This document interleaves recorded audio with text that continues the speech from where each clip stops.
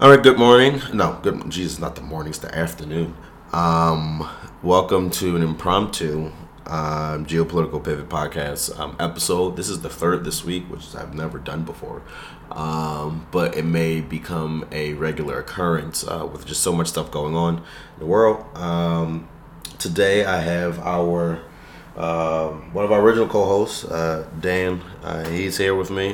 This is not going to be a long video per se, about 30 minutes or so, but today we're really talking about not only the internal situation in Russia that's ongoing, but also the allegations regarding false flag operations regarding bioweapons and nuclear facilities, as well as the circulating letter regarding the FSB.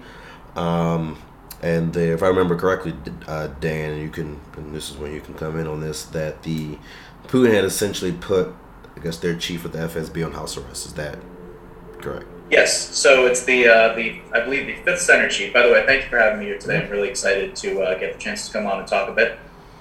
Just to start things off with the ball rolling. The arrest of a major section chief by Putin's personal security is a very, very interesting internal step that we're seeing right now. And there have been a lot of different interpretations about what this means. Big picture, but also what this means for Putin's steps forward from this point. I've seen some people insisting that he is now trying to find an off-ramp for himself, potentially by blaming the analysts responsible for the assessment that the Ukrainian people will be interested in an invasion. Others are saying that this is an attempt at stifling a palace coup in the making. I've also seen reports coming from some of the original sources of the FSB letters that have been coming out. Now, I believe there's a third letter that's come out after the first and the second, which came out last week. These are particularly interesting because I think that if these letters are to be believed, if we are to understand that they are actually coming from a well-placed analyst within the FSB, who does have this contact to someone in a human rights organization who wants to get the word out about what's really going on, it paints a very interesting picture about the calculus that went into this operation, as well as the calculus that is going into trying to resolve it at this point. But according to that source as well, the arrest of these high-ranking individuals within the FSB itself was not just to deal with a perceived failure in Ukraine. It was actually a direct attempt to try to silence the letter writer himself. And to my knowledge, at this point, the letter writer has not actually been silenced. They have not got him. So that is at least a bit of good news with so much bad news lately. Yeah, it makes sense. So the particular letter writer, I guess, would be sort of like an equivalent to like a whistleblower, essentially, or any other type of, I guess, an individual that's on the inside that kind of, I guess, wants the world to know kind of what Putin is essentially trying to commit in Russia to what do you think possibly the end goal could be for Putin in this type of lockdown? Yeah, I mean, I think that's one of the main objectives that the letter writer is trying to convey. And I think that the big point that they went over in both of the letters was the fact that this operation was not only conducted without a lot of the support or really the knowledge of a lot of people within the system itself. I think it was the very first letter that insisted that the reports that Putin was receiving about a favorable situation in Ukraine were primarily because he had taken steps to remove people who submitted reports that were not favorable, and that those individuals who were under the perception that any kind of operation in Ukraine was purely a hypothetical, they were more than willing to write very positive reviews of what that hypothetical operation might look like. Now that it is actually being put into practice, many of them are sort of backing away from that assessment. They're saying, well, this was all hypothetical, this was all what we had suspected would occur in the best of scenarios, and we know you like to hear the best of scenarios. So, it's interesting that there's definitely some heads rolling at the FSB right now. And I think that the writer of this letter really wants to convey to the world that Not only were the Russian people not interested or even aware that this invasion was going to happen, but many of the soldiers and many even of the people within the Siloviki were not aware this was going to happen. And now they're just scrambling, trying to figure out how to handle it. No, that makes sense. There's a book that came out that I'm currently reading now, actually. It came out in, let me just get the date really quickly, if I can find it. I think this came out like 2000. This came out 2019 by Mark Galeotti, and it's talking about we need to talk about Putin, how the West gets him wrong. And essentially what he calls Putin's, literally in the first chapter, his kind of political establishment is an adhocracy. And I'm just going to quote one of his paragraphs where he said, agencies overlap and compete. Formal chains of command are less important than personal relationships. Favorites rise and fall, and status and power are defined more by service to the needs of the Kremlin than by any formal institutional or excuse me, social identity. In this adhocracy, your job title, or even whether you are officially an employee of the state, does not necessarily matter. He brings up kind of what happened with billionaire Mikhail was it Khodorkovsky, yeah. And how essentially, he was one of the richest, men in Russia, or at least in the world. And the moment that Putin didn't like him, because of how essentially he gained his wealth and essentially what him and other oligarchs were essentially able to achieve and do in the mid to late 90s, it was kind of an example of what eventually we know now, how in Putin's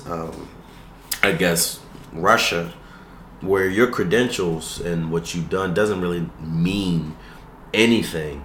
If you're seen of use, if your ideas go in alignment with what the overall arching goal is of Putin himself, not Russia, the state per se, but Putin himself, then that's when you're brought into the fray until your ideas are no longer seen as adequate for Putin's strategic view of himself, his position in Russia, and his view of Russia in the world. Then you are simply dismissed. I mean, we have to bring up one person that you can't stand, Vladislav Surkov. I knew what you were going to say before you said it, because I actually, when writing about Surkov in the past, I've frequently cited Galeotti. I love his writing. I love his work. And I believe that it was from a piece by Galeotti that I first learned that there's some suspicion that part of the reason Khodorkovsky was one of the first people targeted by the Putin administration wasn't necessarily because of who he was to Putin, but because Putin, who had just been appointed as the president, he had just gotten this position of power. He had just pulled off the Moscow apartment bombings, and let's have no illusions about how those happened. There's enough evidence of why those happened, how those happened. I mean, it's at this point it's no longer a conspiracy theory. But Khodorkovsky himself was actually a previous co-worker of Surkov. In fact, Surkov was eventually slated to, or was believed he was slated to be named as a partner at Khodorkovsky's corporation. And then he was rejected of that opportunity. So he went to work for the Russian government. And literally 2 or 3 years right after that happened, Khodorkovsky was one of the first people who was jailed. And this was right after Surkov became the chief advisor to President Putin. And he stayed in that position for years. So many years. Yeah. He stayed in that position. And that's the interesting thing, because he stayed in that position until, I want to say, around 2013, I think it was, the first time he disappeared. Right. He disappeared and then somehow reappeared when the whole Donbass thing happened. And then then he disappeared again. Well, there's allegations, actually. There's some allegations that he actually was on the phone, or not on the phone, but in person with Putin right before the operation began in Crimea and the Donbass. And of course, Russia had intelligence services operating there for a long time throughout the Euromaidan. And allegedly Surkov had also been helping to oversee what some of those forces were doing. But it was Surkov, allegedly, who convinced Putin to send the troops in initially, saying, if you don't move now to seize Ukraine, You know, I don't know how long these intelligence forces are going to be able to maintain a government that's going to be pro-Russia. And if you lose Ukraine, that's going to be a really big blow. I mean, that makes sense, though, because just recently, you know, they had kidnapped that Ukrainian mayor. And then they installed a new mayor. Absolutely. So it's kind of like this notion, according to this book, in Russian, понятия, or personal relationships, where, like we just alluded to, where there's like the sense of unspoken understandings. In personal relationships, where, you know, I gave you the strategic goal, but I'm not going to give you explicit ways on how to do it. As long as you do it, that's all that matters. Exactly. And if you don't do it, then you're discarded. It gives Putin a sort of plausible deniability, right? While also gives him, you know, with his own people, the ability to, you know, when an operation just goes completely off the walls, he can sort of look to his people and say, well, someone else planned this, someone else executed it. I just gave them permission. Right. It's not my fault that they were a moron about it. You know, you can say that about Skripal poisonings. You can say that about the attempted assassination of Navalny.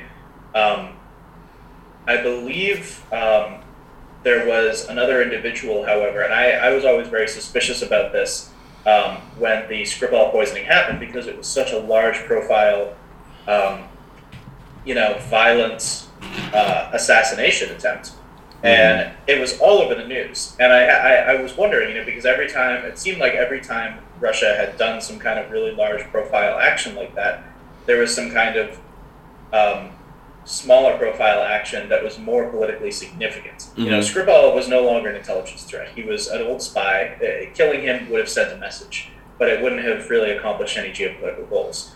That being said, there was an individual, I believe, let me see if I can check his name. Was it was Nikolai something.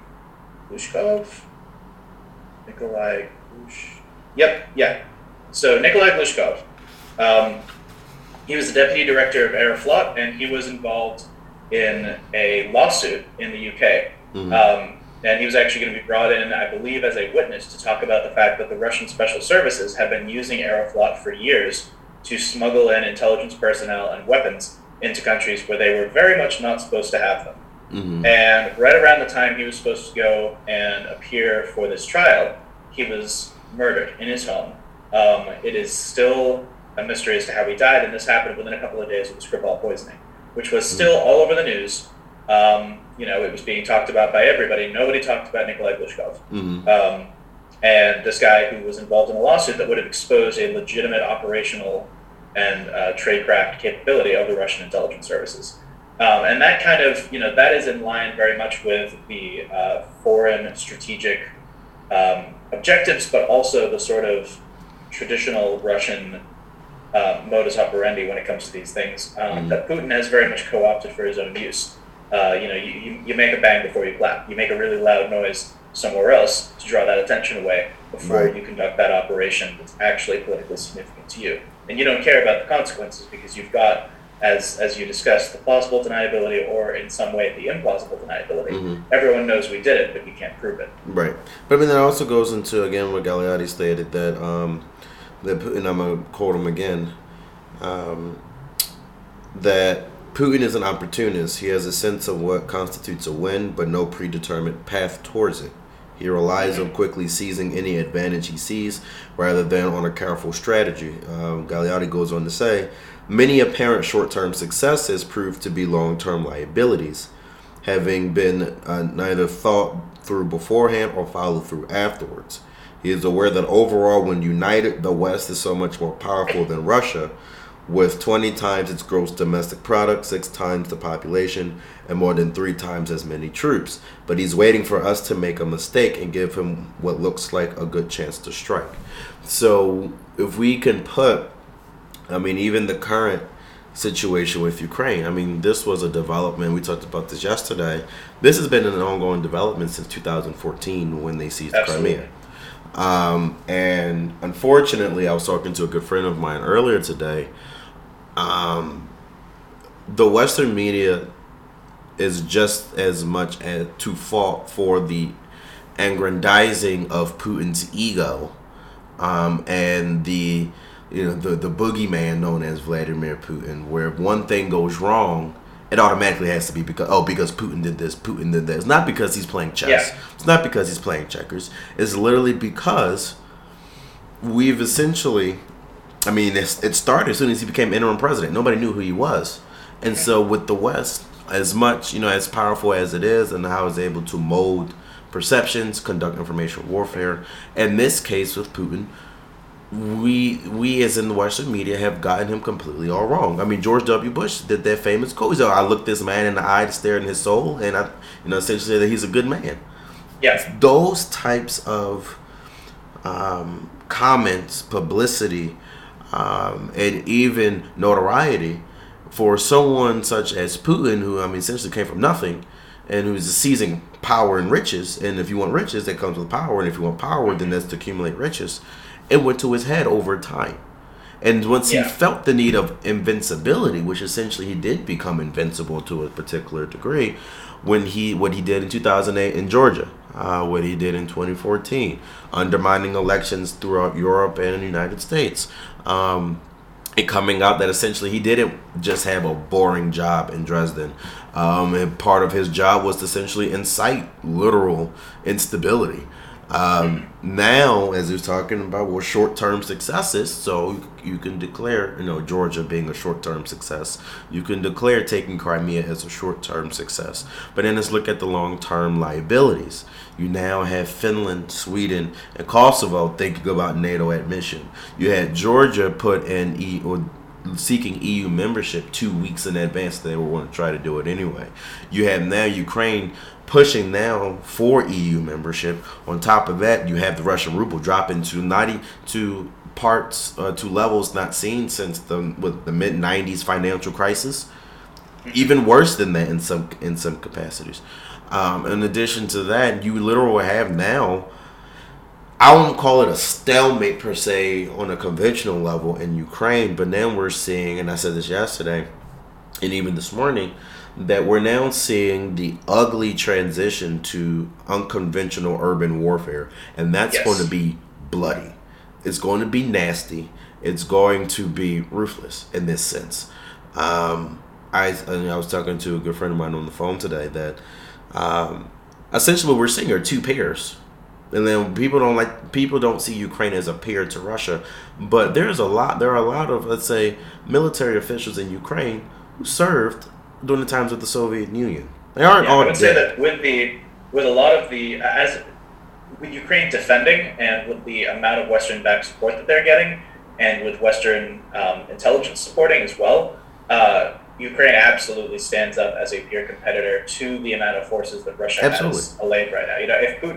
If Putin was willing, because I think that part of what people don't realize right now, I've seen a lot of mixed assessments, mostly from people who seem to not really know a whole lot about the previous capabilities of Russian military forces, which isn't to say that they're overly capable, but we shouldn't overestimate or underestimate their capabilities. Most of the force is not modernized, a section of it is. Most of the force is not well trained, a section of it is. And most of the force is not well augmented, a section of it is. Out of all of that, the biggest problem is inability to lead from the bottom. Soldiers are taught to rely on the command and control of officers rather than being able to take initiative themselves. And many of those soldiers, when they're in a position where they sort of have to take initiative, especially in a situation where they are in a war that they did not expect and did not want to be in, they're going to go off the rails. They're going to start robbing stores and stealing liquor and selling the fuel out of their tanks because they don't realize they're going on a campaign rather than a military exercise in order to get rations of moonshine. And I think that sort of gives us a good segue into a couple of really significant points to talk about. The first of which is that people right now are doing one of two things. Somehow, they're doing both at the same time when it comes to the Ukraine conflict. They're underestimating Russia and overestimating Russia, and they're underestimating and overestimating Vladimir Putin. It's like this notion that either he's a chess master, who, everything is on purpose, everything is intentional, or he is some kind of a buffoon who has no idea what he's doing. And really, it's somewhere very much in between there. I mean, he was not an exceptional intelligence officer. He was an intelligence officer, which is to say, generally he was better at running intelligence operations than the average person is going to be. And he treats his presidency more as someone who is running an intelligence agency than someone who is running a country. Right. He much more enjoys running covert operations, allegedly busting up corruption within his own country, but often that manifests actually as allowing corruption for the people he likes, essentially doing this kind of mob rule. Right. He really wants to have this strong man image. He's a total narcissist. And, he definitely does have some of these capabilities, but part of what makes any intelligence officer good, people don't really realize this about Putin, I think, as much as they should. What makes any intelligence officer good at what they do is the ability to surround themselves with people who are better at what they do. Right. And that's something that, while he has done a very good job of keeping the people around him in fear and at each other's throats, he also, they say capitalism always leads to innovation. Well, I would say that the circle around Putin is the exact epitome of that. He has created a situation where everyone around him has to compete, has to innovate, has to be the best of the best. If you do not consistently deliver victories, then you're out. If you do, and when you're out, you no longer have safety. So these are people who are effectively fighting for their life to innovate in order to stay at the very top and close to him and continue to provide him with victories. And one of them is Lavrov. From that, you're getting the 2016 election. You're getting 27 European countries in the years leading up to 2016. You're getting a whole bunch of donors people across the spectrum of American politics who now have money in uncomfortable places in Russia that they don't really want to talk about that. And there are certain people who would love to talk about that, but the Russian infrastructure is generally being very good about ensuring they don't have to talk about that as long as they continue to provide what they're looking for. They're really good at running illegal officers inside the U.S. and inside Western nations. But again, penetrating democracies with illegal operations officers is not the most difficult thing to do in the world. They're great at electronic warfare. They're pretty good at space war. Or I shouldn't say space war because we haven't technically had a space war yet. Their capabilities, their ASAT systems are pretty effective. The hypersonic missiles, if we're to believe and interpret the data that we've seen at this point, those represent a real threat. The Status 6 weapon system, that represents a real threat. The Russian ground forces, for the most part, not that much of a threat. You've got some Spetsnaz units, which when they get their, advanced armor systems, their optical capabilities, their electronic warfare, and, the hand-to-hand combat training that you get, those guys are pretty formidable if they were to go up against certain forces. But right now, mostly what we're seeing in Ukraine is conscripts, and mostly what we're seeing, and conscripts and mercenaries, with a handful of special operations officers who were dropped into situations that were pretty much already lost and were gunned down. You could drop anyone into a situation like that, and most of the time you're not going to secure a win. So it doesn't provide a very good gauge of what those smaller forces within the Russian military are capable of. But the other issue is that people are sort of looking at this conflict to say, Putin is going all in trying to invade Ukraine, much in the same way that, Germany was fighting at the very end of World War II to defend Berlin. First of all, Russia's attacking, not defending. Most of the Russian armed forces and reserve forces are not currently in play in Ukraine. As far, at least, if we are to understand that the numbers that we have been seeing and that have been adequately assessed for the last couple of decades are not just completely wrong. There's huge supply chain issues. There's huge intelligence issues, and he's losing the information war in a way that he was absolutely not prepared to. Right. And I think that people are like, oh, he really messed that up. He miscalculated that. Sure, but can we also give a win to U.S. intelligence agencies on this one? Because I think that, more than that speaking to failure of Russian capabilities, I think that the Russians were actually postured to accomplish a lot of their objectives here. And part of the reason that they haven't is because under leadership, both in the White House, but also in the intelligence services of the U.S. right now, we've actually seen a huge strike against Russian information, cyber, and physical warfare capabilities. Yeah, that's true. I also wanted to get your input on, so I don't know if you probably did hear about the Russian strike on the Ukrainian military base today towards Poland. Yes, near Lviv, right? Yeah, it was at 35 dead and about 137 or so wounded. Why?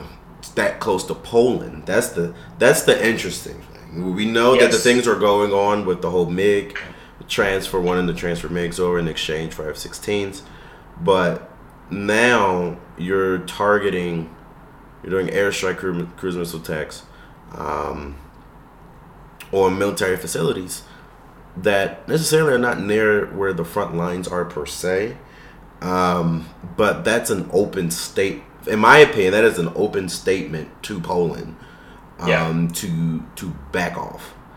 The facility that was struck itself was a frequent host of Western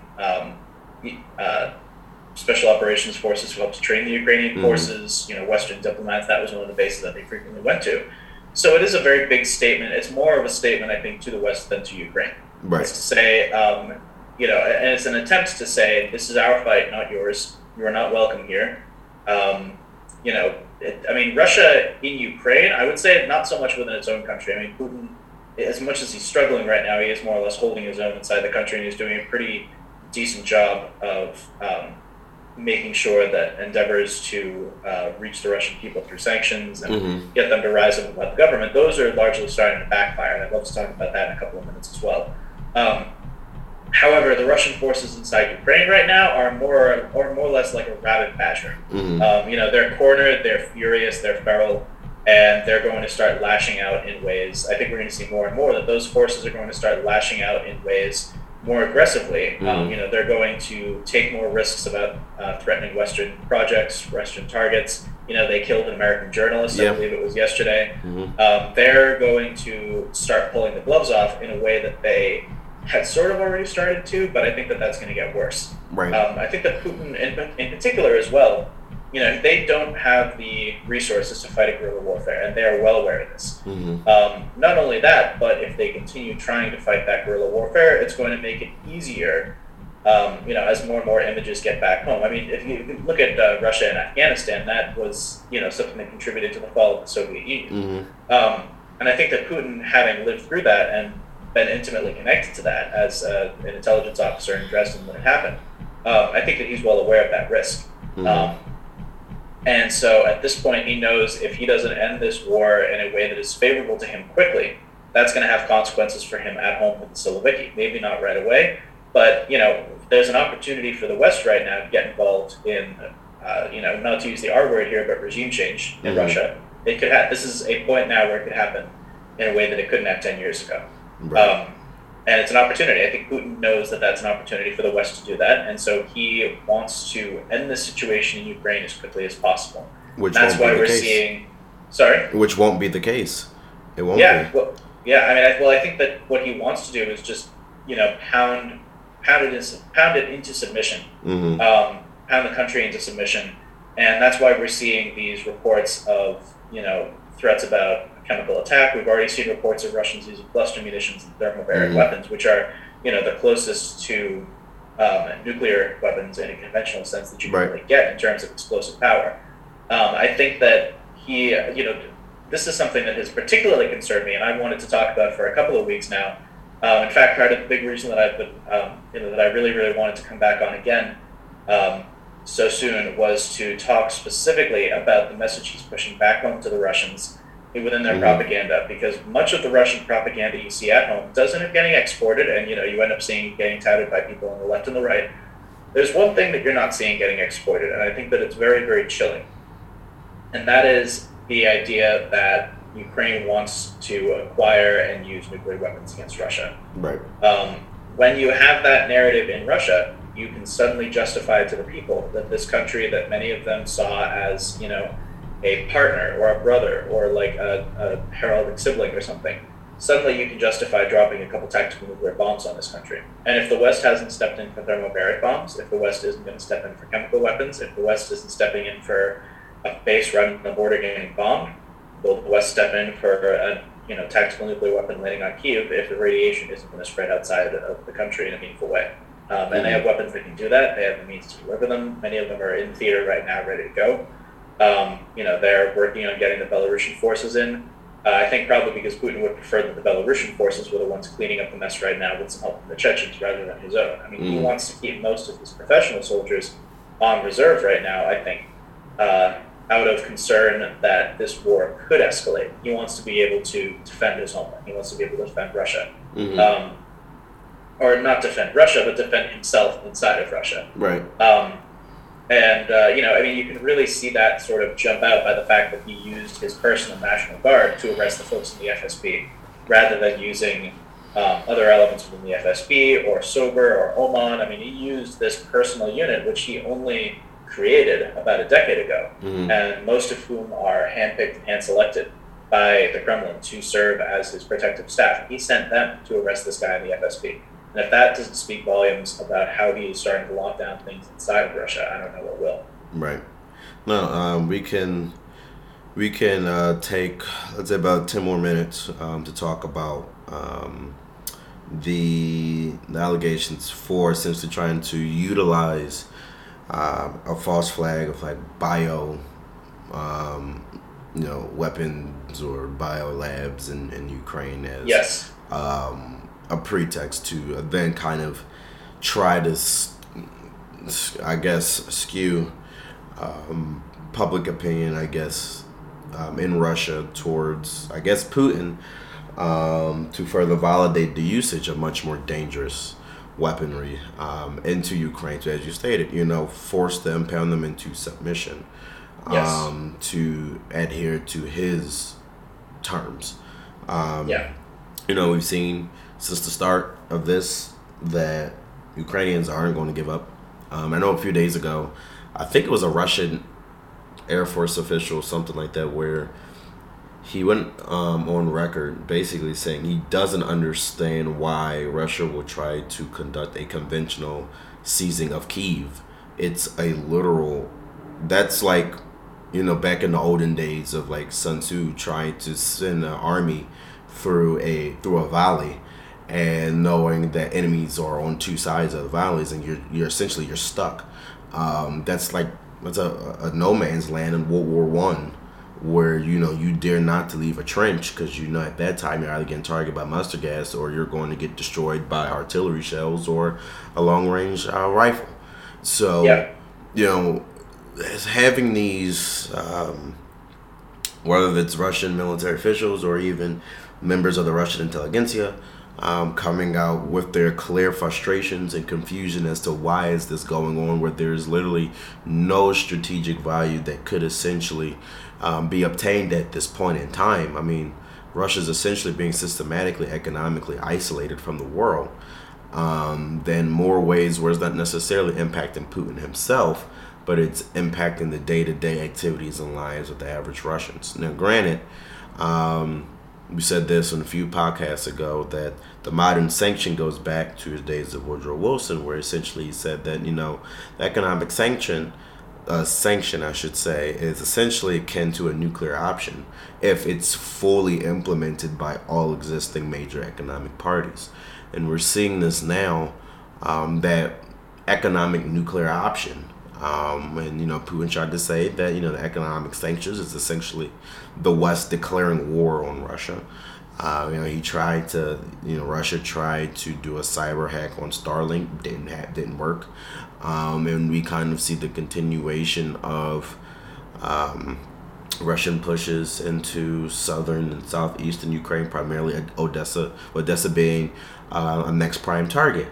But all in all, with these allegations of essentially these false flag operations, like you said, trying to bring Belarus more into this. Russia did an airstrike in Belarus, to then try to say the Ukrainians did it. And you're like, no, that's not true, sir. Yeah.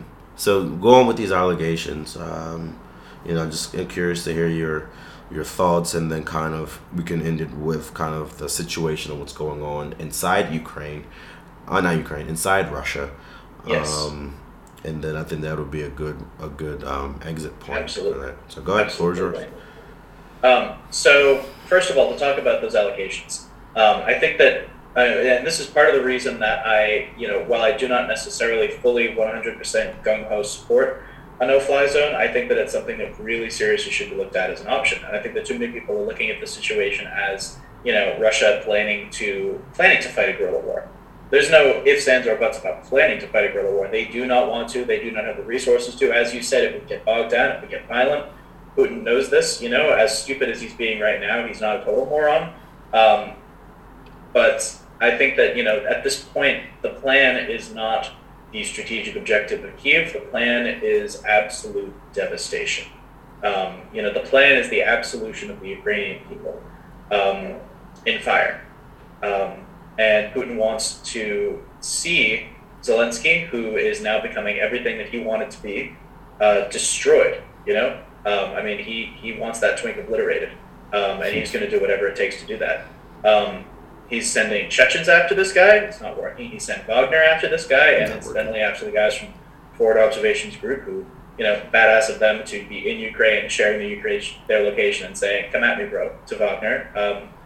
And he sent everybody after, or not everybody. He sent a lot. He sent his own special forces against Zelensky. He sent strikes, and I think that his eventual goal, he's working up to be able to justify to the Russian people, we had no choice. And I think that whether it's a chemical, biological, or nuclear threat, and right now he's putting all those on the table. The Russians are allegedly working to manufacture potential false flags at nuclear facilities that they've captured.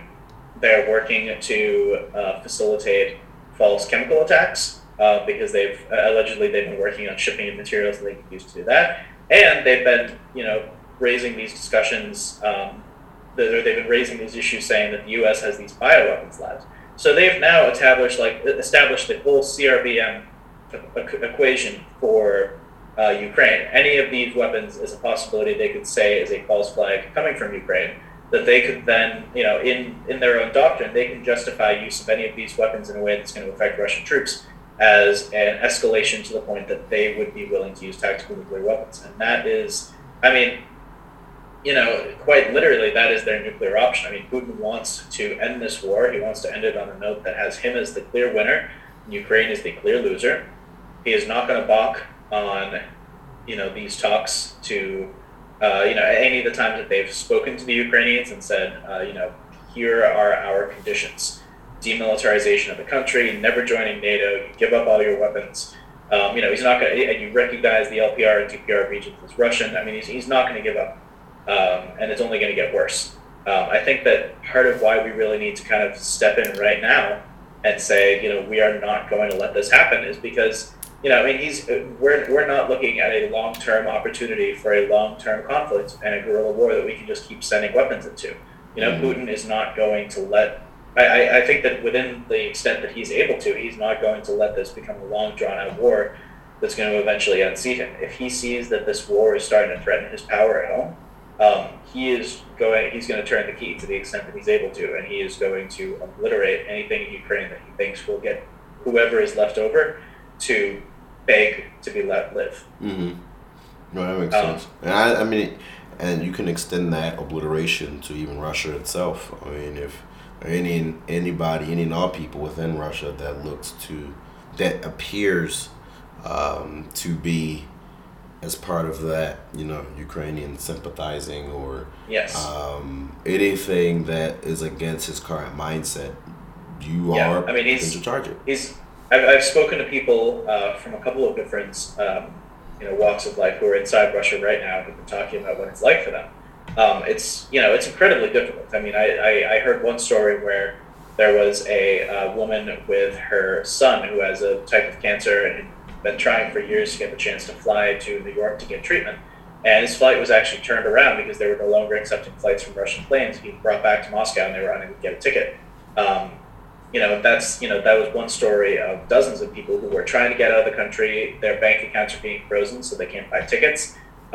Their social media is being frozen so they can't protest. They can't organize. Their phones are being looked at. Russian police and military are coming to their homes, searching them, accusing them of terrorism, arresting them. You can get 15 years, or you can, potentially just get taken out back and killed for this kind of thing. That's the thing that people aren't really talking about yet is the Russian people who are protesting and who are trying to stand up, they're being arrested and beaten and sometimes killed in the thousands. Yep.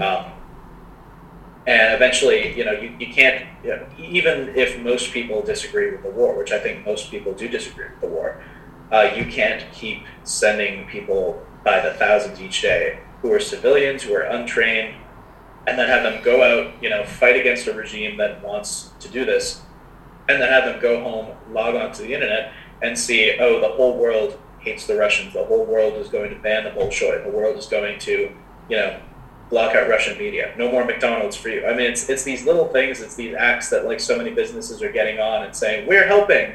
It's like, well, no, you're putting the Russian people into a siege mentality. Yeah. And if they're continuing to, if the messaging that they're getting from the outside world is, we hate you for this, and the message they're getting from Putin is, the world hates Russians and I have to defend you, they're going to hunker down, they're going to write out these sanctions. It's going to be the start of, a new Cold War, except a more dangerous one, because you have cyber capabilities and digital tracking capabilities now that make resistance much more difficult and much more dangerous, and makes Russia a much more dangerous operating ground for intelligence operations. Mm-hmm. You also have a much more volatile leader. I mean, during the Cold War, you had, several different leaders, most of whom were answering to a committee to some extent, and if they didn't do that, they were pretty quickly overthrown.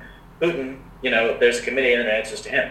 And he assembles that committee, and sometimes he fires everyone in that committee and hires new people, and he can shift it as he pleases. People within those circles do not trust each other. They only trust themselves. Mm-hmm. And it makes it very, very difficult for them to organize without having any kind of protection. Mm-hmm. The Russian people, they want to be free. They want to live their lives relatively unbothered by the government, and they want to be patriotic about their history and their past. And, if the only option they have right now is be patriotic about their history and their past and be told that they're in a war fighting Nazis, they'll take that over being told that they're getting sucked into a North Korean lifestyle and they can do nothing about it. Right. So, really, many of the efforts that have been taken right now to try and get the Russian people to balk or to overthrow Putin themselves are not only just kind of ludicrous, but they're primarily affecting the populace, and they're making what should be an opportunity for intelligence services to just go nuts recruiting inside Russia, develop some of the best networks they've had, since so many people are now actually opposed to this. And I'm not just talking about like everyday Russians, I'm talking people in industry, people in, the Siloviki, people in media, people who are, previously would have been untouchable, who now, if they can be given some modicum of protection, would be excellent sources, excellent operations. We are sort of, from my understanding of what's being done right now, that's not being taken advantage of the way that it could be or should be, because there's too much focus on the economic sanctions aspect of this. And that window is going to close, and when it closes, it's probably not going to open for a very, very long time, and we're going to be looking at a very cold winter. Well, you definitely have given everyone here a lot of food for thought and interesting discussion. We should definitely, we will do this again so we can further, unpack things and recent developments and new sources, especially how, for example, yesterday, Iran shot Fateh 110 missiles at the American consulate office in Erbil a day after Russia halted the nuclear arms deal, saying that said sanctions are getting in the way of Russo-Iranian security and economic partnerships. And if understanding the history of Iran's ballistic missile program, Russia since the 1990s has played a significant assistance in the technological and technical aspects of their ballistics, which are basically mirroring Scud-B, C missiles that they've acquired from the North Koreans, the Syrians, and even Libya. But definitely, we have more to discuss, but we're going to end it there, and we will pick this up TBD. So, all right. Thank you, Dan, for coming on. To it. Absolutely. Thank you for coming on, and we'll talk soon. Of course. Thank you again, my friend. I'll see you soon. Thank you. Much peace.